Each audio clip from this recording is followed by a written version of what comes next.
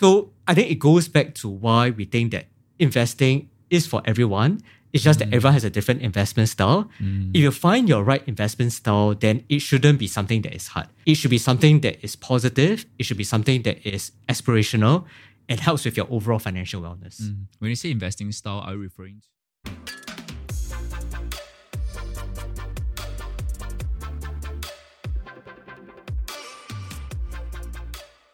Hello and welcome to another episode of Chill with DSC, where we sit down with geeky and quirky people to learn about how they think about money and life.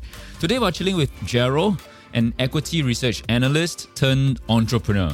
We'll find out what motivated him to quit his nice, cushy job at Credit Suisse to found Beansprout, a local startup aimed at making investing more accessible for everyone. If you like this episode and if you want more investing content, you can also check out our Stock Geek Out and market updates. Let's welcome Gerald. Hey, I'm Ryan Reynolds. Recently, I asked Mint Mobile's legal team if big wireless companies are allowed to raise prices due to inflation. They said yes. And then when I asked if raising prices technically violates those onerous two-year contracts, they said, "What the f*** are you talking about, you insane Hollywood ass?" So to recap, we're cutting the price of Mint Unlimited from $30 a month to just $15 a month. Give it a try at mintmobile.com/switch. $45 up front for 3 months plus taxes and fees. Promo rate for new customers for limited time. Unlimited more than 40 gigabytes per month. Slows full terms at mintmobile.com.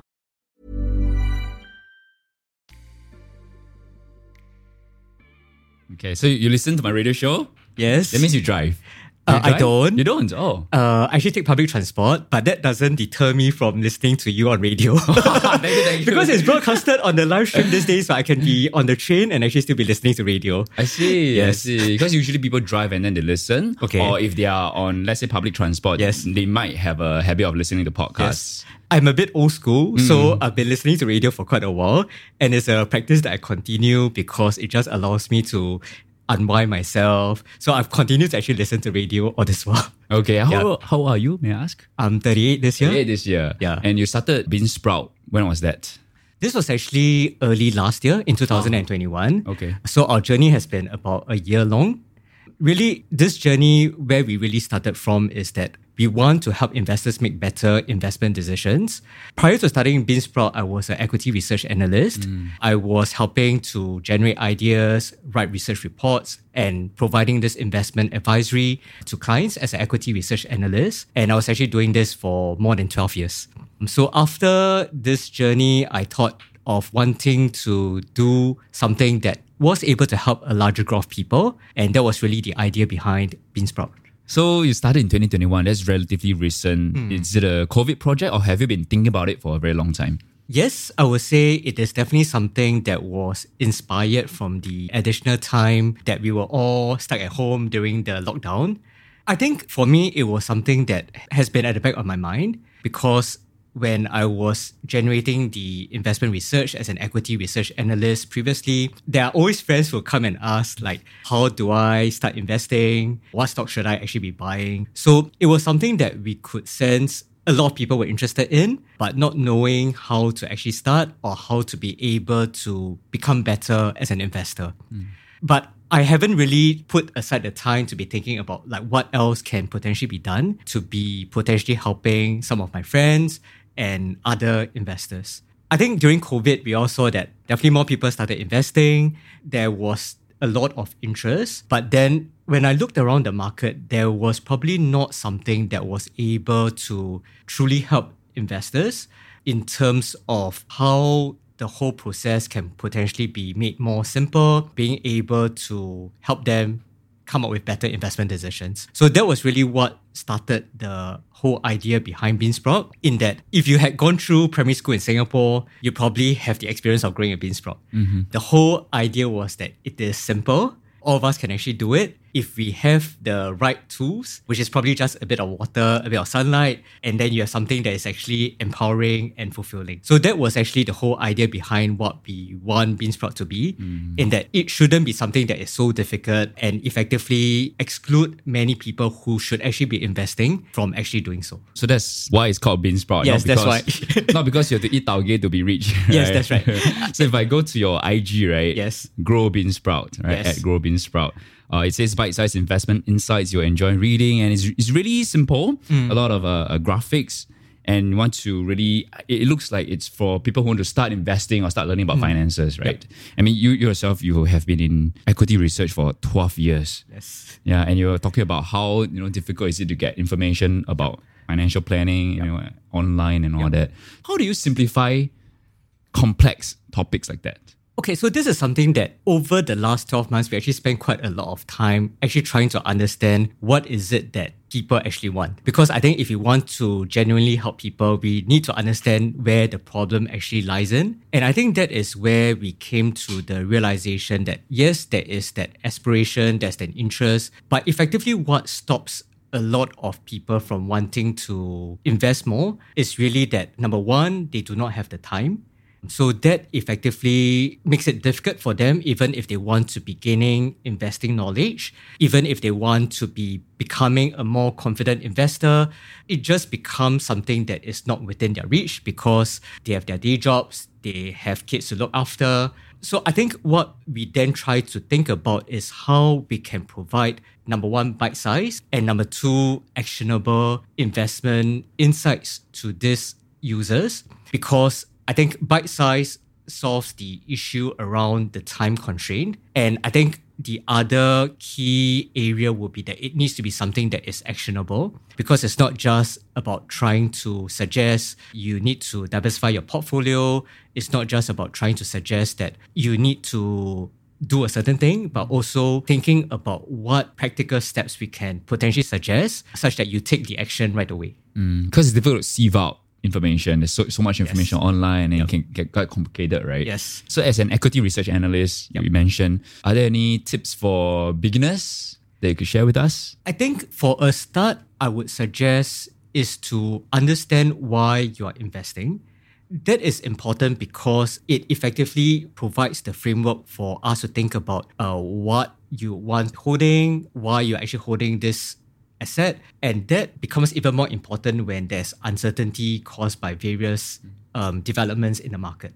So if you actually go to a robo-advisor, if you go to a financial advisor, that is what they always suggest first, in that they want to understand whether there are certain milestones that you want to hit, whether there's something that you're trying to save up for, whether this is for your retirement planning purposes. So I think that is the starting point. But going back to the part around it needs to be something that is actionable, I think when we speak to a lot of people, when we ask them that, oh, what are your investment objectives? It's actually very hard to think of it in a void. Make money, lor. Correct, yes. How to make more money, yeah. So in that case, something that might be practical is actually for a lot of understanding yourself, it actually comes through from trial and error and actually doing it yourself. So for example, you will not know how you would react to certain market events until you actually been through it. So for example, you actually lose $50 or you lose $1,000. How do you actually react to something like this? Does it cause you to lose sleep at night? Does it cause you to potentially be worse in your day-to-day relationships? So I think it's only through something like this that you come to realize, oh, actually, I was taking more significant risks than what I am actually able to handle. And then I adjust how I would think about my portfolio. I'll adjust how I think about my investment approach thereafter. So I think at the end of the day, while we think about the investment objectives, a lot of it is actually a process where you constantly think about it, and you can only think about it after going through yourself and understanding how you personally react to how the investments actually perform. So talking about practical experience, right? Practical experience, yes. Yeah, because I have an army friend who in our 20s, and then we were talking about, how in your 20s, you're just starting work, not much money to invest. Yes. And my friend said this, like, that's the point you should invest. Because you have less to lose, that's one. Yep. And even if you put a little bit, you just try it out because you have to go through the market in order to understand your psychology, right? Go through the markets up and down. Yes. So that is really, really helpful. And okay, that's something interesting to think about.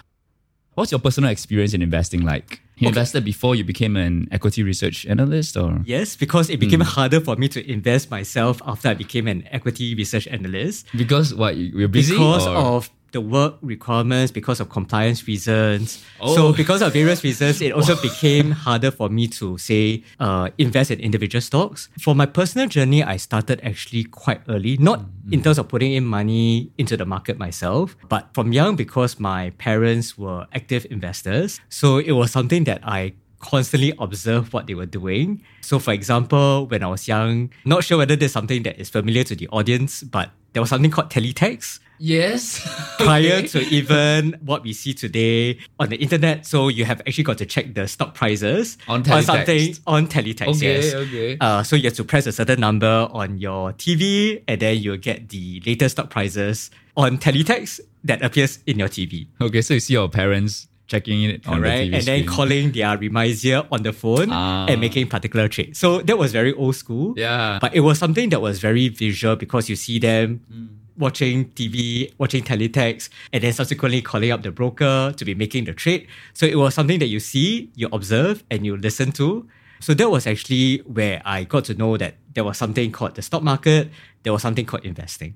So that was my early exposure towards equities. And I guess from there, I wanted to understand what makes a stock move up, what makes a stock go down. And it was something that I became very interested in as an individual. So I thought that it shouldn't be something that is just left to luck. And that was why I thought that, okay, maybe if I can understand the process a bit better, it was something that I can actually do better at it. So that was how I actually started to think about, actually, can I become an equity research analyst to really understand how to properly analyze a stock and be able to hopefully become better at investing. What was your first investment? Did you tell your parents that, hey, I want to invest in this stock? Can you open the account for me because you're too young or something? So I didn't actually start that young. So by the time I started, I could open up a stock trading account by myself. But effectively, what I started with was something that I was familiar with. Okay. So I think for me, I'm a bit of the personality where I want to truly know something.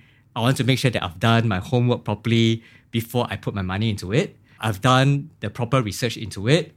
I know what am I getting into. I know what are the drivers. Why am I actually buying it before actually putting my money into it? So I started with the Singapore market because I guess for companies in Singapore, those are things that I'm more familiar with. I see it.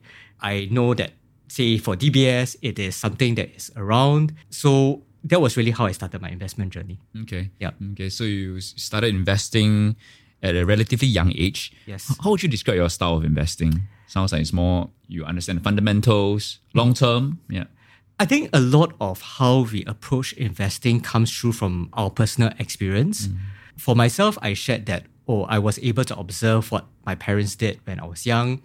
And because of that, also I observed, say, different market developments, say the Asian financial crisis, and how that can potentially impact not just the emotional, but also personal aspects of investors. So that was something that stuck to my mind because... How old were you during the Asian financial crisis? You were 38 this year, so... So I was 13 back then.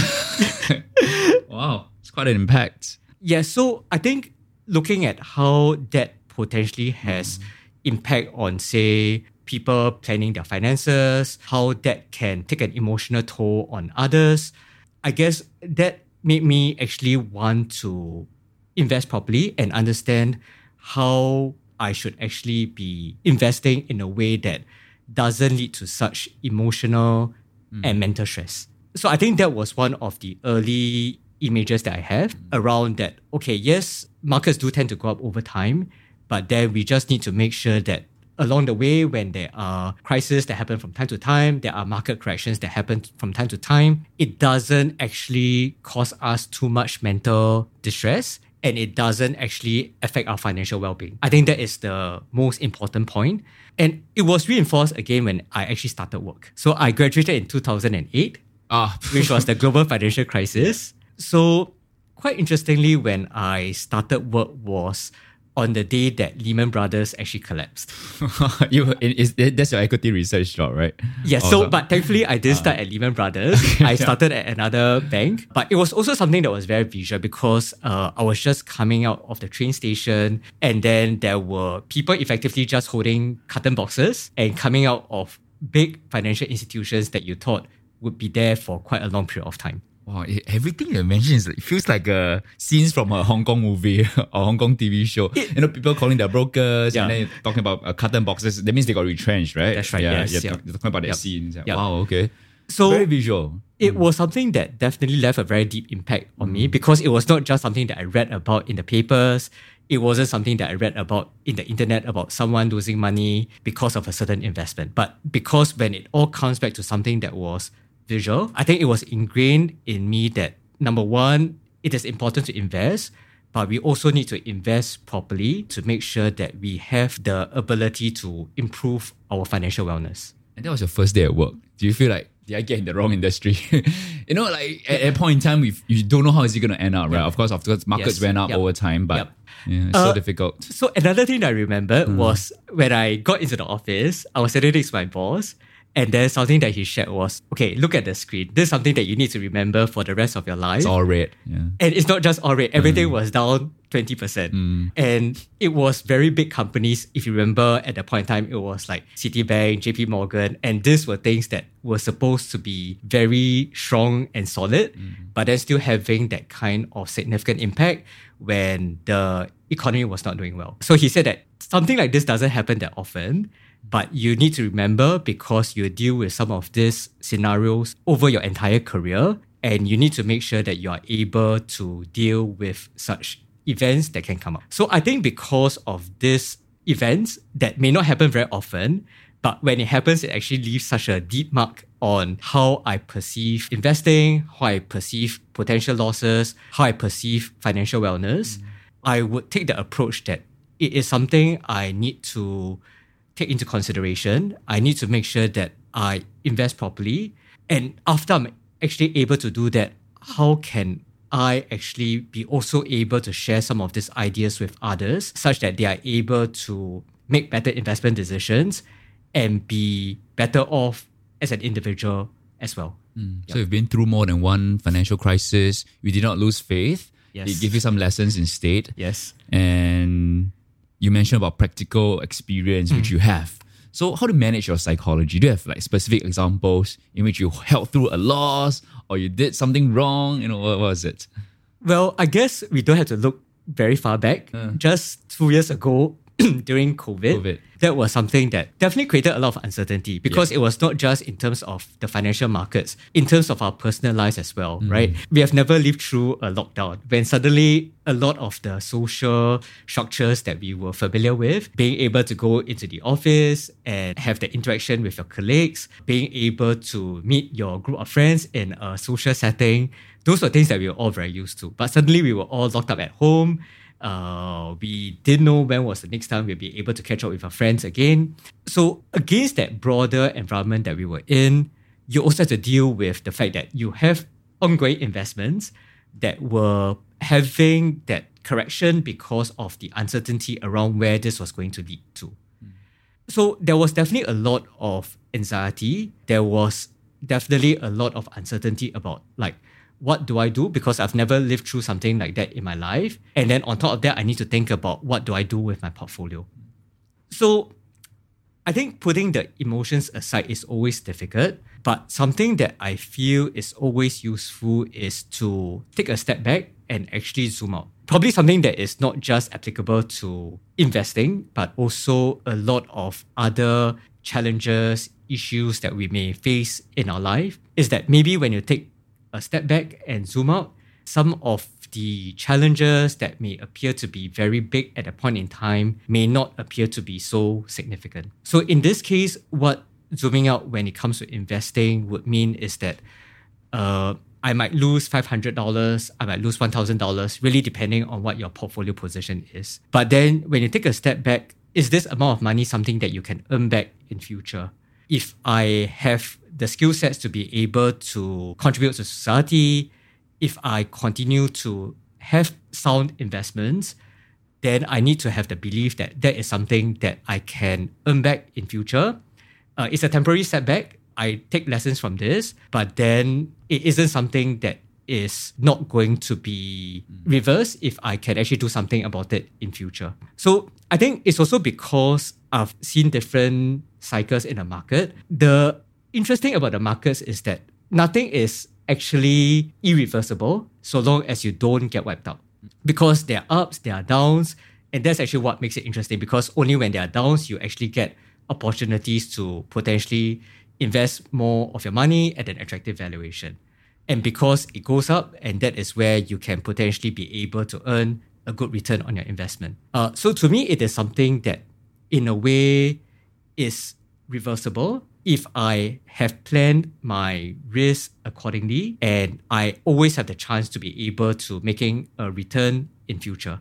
And if I think about some other things in life that may actually not be reversible as such, then the $50, $500 or $5,000 that I lose in the market today may not be that big a problem, even if it may appear to be so at that point in time. So you took a step back, and that's why income stream is very important, or different income streams, because you have money coming in, you can hold through the losses, right? Yes, correct. It gives you the holding power. So at the point in time, after you've analyzed all of this, what did you do? I mean, at the start of COVID, when everything is still uncertain, we don't know how long it will be. Did you dollar cost average? Did you just wait on the sidelines, build up your war chest? Okay. Or did you just hold through? What was your decision then?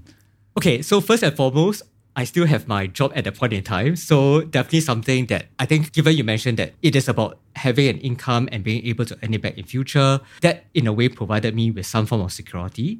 But outside of that, thinking about it from an investment perspective, I think something that is useful even before I start thinking about whether I DCA, whether I were to not do anything, is to take a realistic view about where your portfolio is at this point in time. I think that is something that some people actually shy away from, because it might be that, oh, the market is down, I don't want to see how much I might have generated in terms of returns, and then because of that, I just put it aside and not do anything about it. But I think as a starting point, it is just to take a look at where you are at that point in time, because things were uncertain at that point in time. So I guess the next natural thing to do is only after understanding what your current portfolio position is, whether you are able to deal with further losses, whether is it already causing you to lose sleep at night on top of all the different mental challenges that might come through from having to deal with COVID on a day-to-day situation. I think only after taking a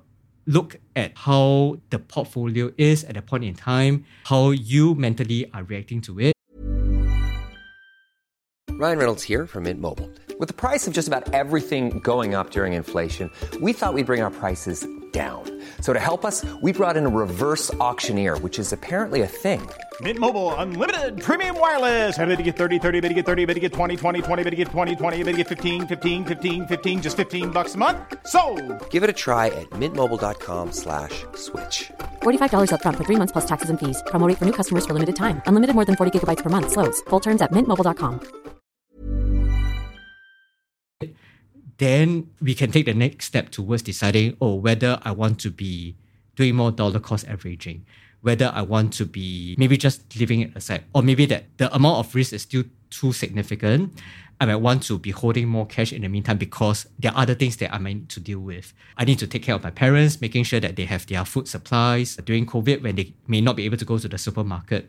I think those are important decisions that need to be made, and they can only be made when we take a realistic and honest view about how we are actually coping at that point in time. Because it might not be $500 or $1,000 loss. It could be. It depends on portfolio allocation, right? And you mentioned a way to understand whether it's too much of a portfolio is whether you can sleep out at night. Correct, yes. Yeah, so that to me is always the benchmark, in that when we invest, it is actually something that is meant to be positive because we want to aspire towards a certain milestone. We want to buy a HDB. We want to be able to go for a holiday. So there's a certain aspiration that comes along with it. And I see that as being positive. But to the extent that it actually causes you mental distress, your relationships with your friends, with your family members is being impacted, you are losing sleep at night, you're not able to function well in your day job, I think that is when it can potentially become more destructive. So I think that to me is always the metric of whether it is something that you are able to cope well with and whether investing is actually helping you to achieve financial wellness. And so far, you've been providing us with the frameworks and certain mindsets, right? Yep. So you're not like being prescriptive in the sense that you just tell people, oh, this is what I do. You should do this. Yeah. Because it's so different for everyone, for the individual. Correct. So that was COVID. Yep. Now we're in a different phase of the market. I don't understand it. What should my framework be? What should my mindset be? The current markets. Okay. I think for me, the framework and philosophy shouldn't change. So that is something that stays throughout, whether is it during COVID, whether is it when the market is doing very well, right? So we shouldn't be, say, suddenly becoming very greedy and not thinking about the risk when suddenly the markets are doing well, everything is going up. Then we continue to chase different stocks that our friends might actually be recommending. Oh, but Warren Buffett says be fearful when others are greedy and be greedy when others are fearful. Yeah. So the framework that we apply is something that is consistent across different phases of the market. So some of the things that we shared earlier around being optimistic in the long term, because the markets as a whole tend to go up over time. The importance of diversification, because you want to be spreading out your risks and not being wiped out. Because the good thing about the market is if you continue to stay in the game, there's always another day that you can earn your return. So those are the constant philosophy and framework that we go back to. Okay. And that is something that we constantly remind our users, our readers on Beansprout. But what effectively changed might be how you manage your portfolio over different periods of time, depending on different economic situations. So during COVID, you might think about it in terms of, say, there might be certain sectors that might benefit from this shift towards work from home. There are certain companies that can benefit from the fact that we are all going to be using our digital devices on a more regular basis. But this philosophy around having to diversify is actually still there. So back to your question around, in today's environment, what is something that we need to be thinking about? Against this larger framework, I guess, it is not actually easier to be investing today versus during COVID because there is still a lot of uncertainty. Probably you have not lived through a period of such high inflation, and neither have I. And we do not know how different people will react when prices are going up at such a rapid pace.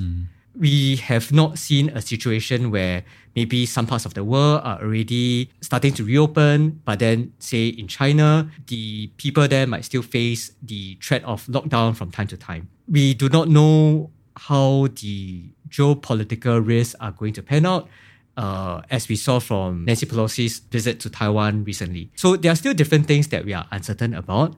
And I guess that is where it goes to understanding what your approach towards investing is, and also what is potentially something that is appropriate against this environment. So if there's still a lot of uncertainty, you might not actually want to be taking that much risk.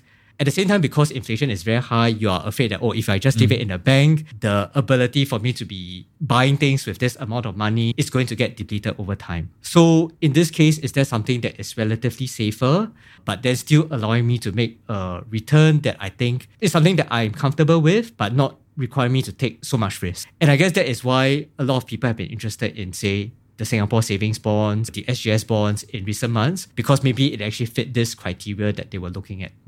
So then at Beansprout, I think what we try to do is to educate investors around what are Singapore savings bonds, what is it about bond investing that you need to be aware about, because people may be familiar with stocks, they know about REITs, but they may not know about what bonds are. So that's something that we try to do. And even then, there are still different questions that may come up around how do I think about investing in Singapore savings bonds versus putting money in CPF? How do I think about Singapore savings bonds versus putting money in a fixed deposit account? So I think those are actual questions that people have on a day-to-day basis. And at Beansprout, we just try to provide them with the insights so that after this, they have a better idea and can thereafter make a better investment decision.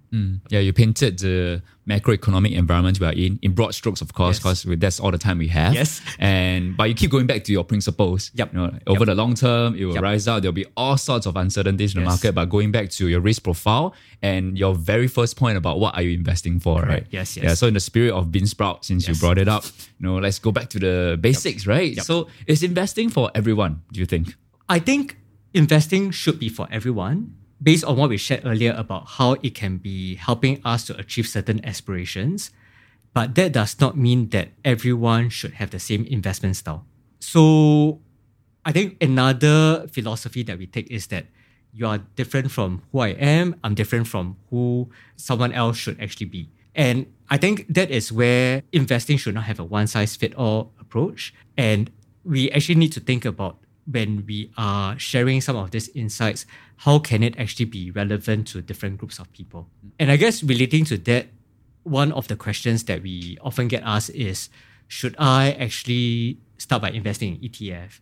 Should I actually start by investing in a robo-advisor? Should I be picking stocks myself? And I think the answer often goes back to, there is no one-size-fits-all solution. And a lot of it goes back to the point about, you will probably only know after you try out yourself. So for example, you might hear from your friends that we should actually be buying particular stocks because we think that electric vehicles is the way forward. Electric vehicles are going to see very significant growth over the next 10 to 20 years. But then the question often is, should I actually be investing in Tesla? Should I be investing in Chinese EV companies? Should I be buying an ETF? I think it really boils down to whether you yourself, say, have the time to be doing the individual stock research. You might, for a start, realize that, I'm very interested in Tesla. I spend 10 hours reading about Tesla, what Elon Musk actually wants to do. I look at the company finances. They are improving in terms of their cash flow, and I feel comfortable actually investing in it. But after some time, I actually realized that, I actually don't have the time to constantly keep myself updated about what Tesla is doing because I am busy with my work. I actually need to look after my kids. Then I think that is where the adjustments to how we approach investing can actually come about. Because while I actually start with active investing, only after I realized that it doesn't fit within my day-to-day schedule, then I might actually rethink my approach and come to realize that ETF is something that I'm more comfortable with, because I am able to benefit from the long-term growth of the EV sector without actually having to track what Elon Musk is saying on his Twitter every day. So it goes back to the point, there's no one-size-fits-all approach, and we often only are able to find what is most suitable for ourselves by trying it out and understanding what truly works. I think that's the hard thing about getting investment information online, because like you said, there's no one-size-fits-all approach. Yep. And how do I put this? I think people are looking for answers. Okay. Right? Tell me what to do. Yep. But unfortunately, the hard part is still you have to go through it yourself, like you say, because there's so many different investing styles. So the answer is always, it depends. Then also no, it depends on what lah. Right? So I guess that's very hard, you see. Okay, I think the way we look at it, and based on the amount of time we have spent talking to investors, I think we can break it down into two steps. So one is, number one, is this even a good investment in itself? So not thinking about whether is it something that's suitable for you. So for example, whether investing in electric vehicles is a good idea to start with, as opposed to, say, investing in a company that might be facing more headwinds over the next few years because it is in structural decline or facing more competition. So that is something that we can all analyze with a certain framework around looking at the company, looking at the industry, looking at the finances. That is something that is applicable whether you are someone who is risk averse or whether you have certain investment objectives to meet, because there is a objective discussion around whether this is even something good to invest in. So that is something that we try to do at Beansprout, where we hope to be able to offer investment insights relating to specific issuances or specific companies or specific stocks that investors might be looking at. The second part around, then, is this investment suitable for you? I think that is the part where the individual would actually be more suited to understand himself or herself. But at least the first step around whether is this even a good investment has already been answered. then the next question is, do I actually want to invest in this, or do I want to be investing in something else? Okay, so I think although there's a lot of information, Yes. and actually some of them are simplified like Beansprout, and Yes. we have like comics, we have like infographics, all sorts of ways to make investing accessible to people, Yes. easy to consume and digest and understand. But you still have to go through this hard process of having practical experience and therefore understanding what style is suitable for you. Okay. Yeah, you still have to do it. Do the work. I would say you have to go through that process, but I wouldn't call it hard. It wouldn't be hard. Okay. Or that it shouldn't be hard. If you find that it is hard, then it would actually suggest that there might be something wrong with the way that you might be approaching investing, in that it might be hard because of the fact that you don't have the time, in which case you might be better off using ETF. It might be hard because of the fact that I am not able to take the mental stress that comes along with it. And hence, I might be better off investing in something that is lower risk and not having that much volatility. So I think it goes back to why we think that investing is for everyone. It's just that everyone has a different investment style. If you find your right investment style, then it shouldn't be something that is hard. It should be something that is positive. It should be something that is aspirational and helps with your overall financial wellness.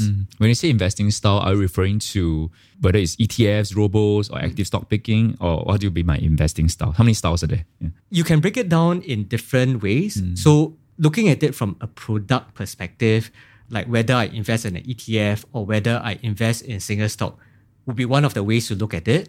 The other way to look at it Like would trading versus investing, that's one. be so short term versus long term. Or I can think about it from the perspective of whether I want to take significant risk or I want to be taking lower risk. So I think there are different aspects to it. And I think because of it, I find that it is more interesting as well. Because while after going through this experience, I might have learned that I am a long-term investor, but still I might not have learned about whether I'm able to cope with the fall in the portfolio during periods of market correction. So that is something that I need to learn over time. And I think that is what keeps me constantly engaged, because it's not just about a journey of growing my wealth, but it's also a journey where I get to understand more about myself. Yeah, so there's so much content that's packaged as more accessible. Yes. And also it's much easier to invest nowadays with all the different apps out there. And also commission is so much cheaper. Yes. During my time, it was $25 per trade. Yes. Right? Like, I only have $500 to invest fresh grad. $25, my cost is very high. Yes. But now it's like so much, a fraction of that. Yeah, so then more younger people are like investing nowadays. People are investing at a younger age. You yourself started relatively young. Yes. Like, what do you think about this trend about younger people getting into the active stock picking, getting into the markets, getting into equities? Yeah. So for me, it's definitely something that is positive because we have shared that investing is something that is suitable for everyone, and it is something that is meant to be positive and aspirational. So having more people being able to invest is definitely a good thing. But then it comes down to whether we are having good investing practices and we are actually able to make good investment decisions. So being able to invest is definitely a good thing, but then it goes back to the philosophy that we shared around, if I'm starting to invest, am I actually, from a financial wellness perspective, better or worse off than I was previously? Do I make sure that I put in just the right amount of money such that I do not get wiped out as a result? So I guess related to that is also that you start with what you are able to lose. And if I'm a young investor, I'll probably not be, say, borrowing from others to actually start investing, because that can potentially lead to other consequences that can be more negative. In itself, if you are starting out with whatever savings that you might have from taking a part-time job, from your NS allowance, that in itself allows you to really start somewhere, understand yourself, because those will be important lessons that will shape how you are able to do better as an investor in future. Yeah, because it's good to get it experience early on, Correct, right? yes, Shout out to my army friend again, like if you invest at a younger age, and right now the commission is much lower. Correct, yes. Well, of course you don't aim to lose it all, but Yes. you have less to lose in the sense that technically are young, you have earning power. So if you really learn a lesson from the markets, people invest in crypto and then lose money, okay, then maybe next time you know how to size your allocation accordingly. That's right, yes. Okay. Yep. All right. Okay, thank you. Thank you so much. Thanks, Andrew. Stay tuned all the way after this quick note for our personal money question segment. Before that, I hope you've learned something useful today. Join our Telegram group, follow us on our socials, and check out thefinancialcoconut.com. Planning for your next trip? Elevate your travel style with Quince. Quince has all the jet-setting essentials you'll want for your next getaway, like European linen, premium luggage options, buttery soft Italian leather bags, and so much more. And is all priced at 50 to 80% less than similar brands. Plus, Quince only works with factories that use safe and ethical manufacturing practices. Pack your bags with high-quality essentials you'll be wearing for vacations to come with Quince. Go to quince.com/pack for free shipping and 365-day returns. What have been your worst and best investments so far? It does not have to be a financial investment. Okay, so in terms, I'll start with the best. So to me, something that is the best investment is always in the skill sets that you build within yourself. So it may sound a bit cliche, but I think if it is something that you build within yourself, whether is it the ability to communicate better, the ability to be able to handle difficult situations, those are things that actually stay with you throughout and actually are able to generate very good returns on a long-term basis. Right. Personally, what has been something that you've spent that is less than $100 that's been so helpful for you? Okay, so I personally read a lot.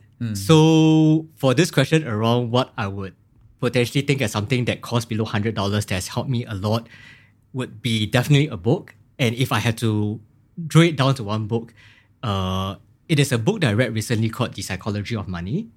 And it ties in with a lot of what I discussed earlier around making sure that you do not get wiped out, making sure that you have the ability to deal with what comes along with investing from a mental perspective. So those, I think, has helped to shape a lot of how I think about investing, how I think about investing within my larger life aspirations, because I think at the end of the day, we don't invest just for the sake of investing. We want to invest because we want to be able to give our families a better life. So I think that to take a step back is actually something that is more important. And I think it goes back to what we discussed earlier about not losing sleep over it, making sure that it is something that we come out with a better financial state rather than actually being in a worse state as a result of all the investment decisions that we make. The Psychology of Money is probably our top recommended book in this season. Is it? Yeah, we mentioned it in a few episodes. Okay, Several guests have recommended this book, which means it's really good. Okay. It's really good. Yeah, we'll see if it's still the same book next year. Okay. Or if another book will come along and replace its position. Okay. Yeah, so that was a book recommendation from you. Any other recommendations you have? It could be a book, a website, a blog, or a podcast that you're listening to. Actually, outside of a book, what is something that is truly important, I feel, would be building experiences. So you can gain from other people's experiences by reading a book in which you are able to understand some of the key lessons without having going through it yourself. But what is always very helpful is to go through the experience yourself and understanding what you can take out of it. Yeah, life is like a buffet. A buffet of experiences. Correct. Especially for young people and like interns you are working with. That's right, yes. Let's try out a different food. If you don't like it, it's not permanent. Yep. If you don't like the job is not suitable for you. You can always, it's not the end. You can always change, right? Try it out.